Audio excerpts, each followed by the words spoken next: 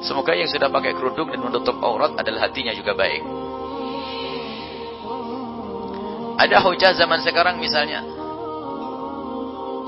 yang belum mengenakan kerudung misalnya, wahai saudariku yang belum mengenakan kerudung, hari ini didoakan oleh semuanya.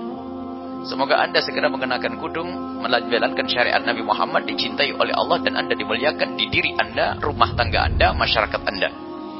Tidak ada penghinaan kepada siapapun, sebab siapapun dari manusia bisa bersalah kecuali Nabi.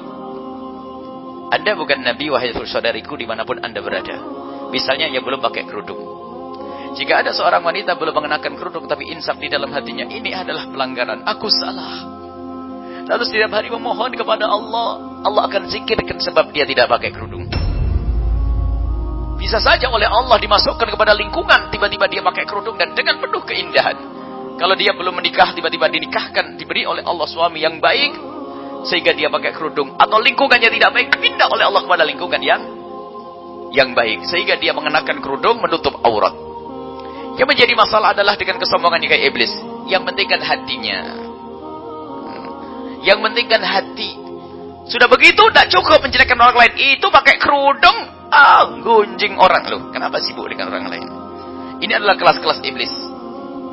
Kalau sudah engkau melanggar, sudah katakan, aku melanggar. Aku mohon ampun kepada Allah. Ya Allah, selalu kita ingatkan. Siapapun yang masih berada di lubang kehinaan, keharaman, kerjaannya haram, sudahlah, adukan kepada Allah. Jangan banyak berhujjah.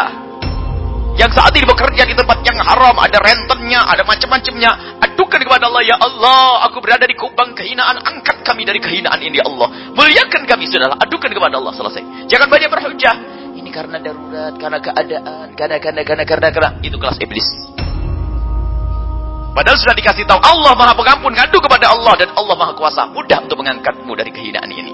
Yang berada di kubang kehinaan, kerja aja haram, bagi Allah pun mudah untuk mengangkatnya, menjadikan dia kaya dengan yang halal. Permasalahannya adalah ini. Kita banyak berhujjah. Ya sudah, kadang-kadang sudah berhujjah nyalakan orang lain. Itu juga, kiai juga begitu. Ini sudah keluar. Ustaz juga begitu. Ini sudah kemana-mana. Menggunjing orang banyak akhirnya.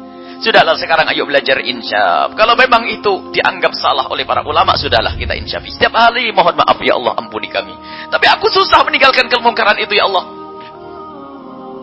Jauhkan dan terus mengadu kepada Allah. Ada sebagian para ahli tarbiyah menyebutkan ada orang yang baru dikabul setelah 2 tahun. Ngadu. Saya berada di kubang kehinaan ini Allah, aku di kubang keharaman, aku di kubang dosa ini Allah, angkat kami. Tidak beralasan. Diangkat oleh Allah setelah 2 tahun. Ada yang 1 tahun. Ada yang spontan diangkat oleh Allah Subhanahu wa ta'ala. Permasalahannya adalah apa? Kita itu sering banyak berhujjah. Nah, kalau berhujjah berarti tidak ngaku. Kalau tidak ngaku kan bikin bekel itu. Ketika dengan manusia saja. Ini sudah salah, gak mau ngaku, banyak beralasan. Dan hukuman Allah berat. Maka lihat, Allah buka pintu maaf kepada siapapun yang mengaku. Jadi ayo kita sadar. Yaitu tadi, ada sebagian saudari-saudari yang belum mengenakan kerudung, seharusnya dia insaf ngadu kepada Allah, ya Allah, aku saat ini belum bisa pakai kerudung karena lingkunganku, karena kerjaanku, karena ini ya Allah, kapan aku bisa? Lihat, terus ditanamkan makna kesadaran ini, keinsyafan ini. Akan tapi lihat, kesombongan iblis berkata, yang penting hati. Waduh, itu sombong sudah, mengatakan hatinya lebih bagus. Sayyidat Fatimah Zahra sangat menjaga menutup aurat. Sayyidat Fatimah Zahra menutup auratnya. Bahkan beliau sangat malu dan pemalu menutup auratnya. Bahkan setelah meninggal pun berharap tidak ada orang yang bisa melihat lekuk tubuh beliau. Jadi orang yang mengatakan saat ini, anak-anak gadis saat ini yang mengatakan yang penting kan hatinya, berarti seolah-olah mengatakan Siti Fatimah Zahra hatinya tidak baik, sehingga dia perlu menutup aurat mereka dengan seperti itu. Sadari wahai adik-adikku yang kucintai. Sadari sudahlah itu, Anda melakukan kesalahan, tinggal Anda menghadapkan kepada Allah. Allah Maha Kuasa. Apa sih permasalahanmu? Bagi Allah mudah untuk mengangkatmu. Selesai kalau sudah diangkat oleh Allah. Tapi untuk bisa mendapatkan ini, masuki pintu raja ini. Berharaplah kepada Allah yang bisa berubahmu. Dan jangan dengan kesombongan gayanya iblis.